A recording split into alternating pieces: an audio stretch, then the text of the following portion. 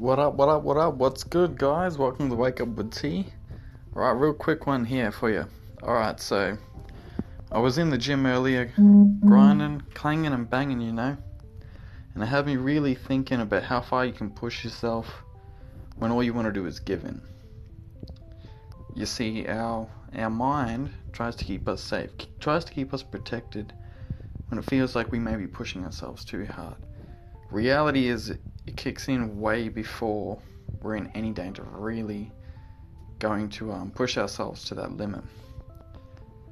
And in order to get growth and adaptation in all areas of life, it's important that you push yourself. So don't give up on yourself so easily. You'll find out just how amazing you are, how capable you are, and how much more you got left in the tank. And that applies to everything. I'm not just talking about physically, I'm not just talking about in the gym.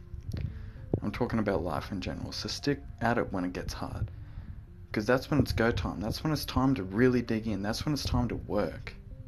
Always be the hardest worker in the room, guys. And don't let your mind tell you when enough is enough. You tell your mind. Keep pushing and grind out till you got nothing.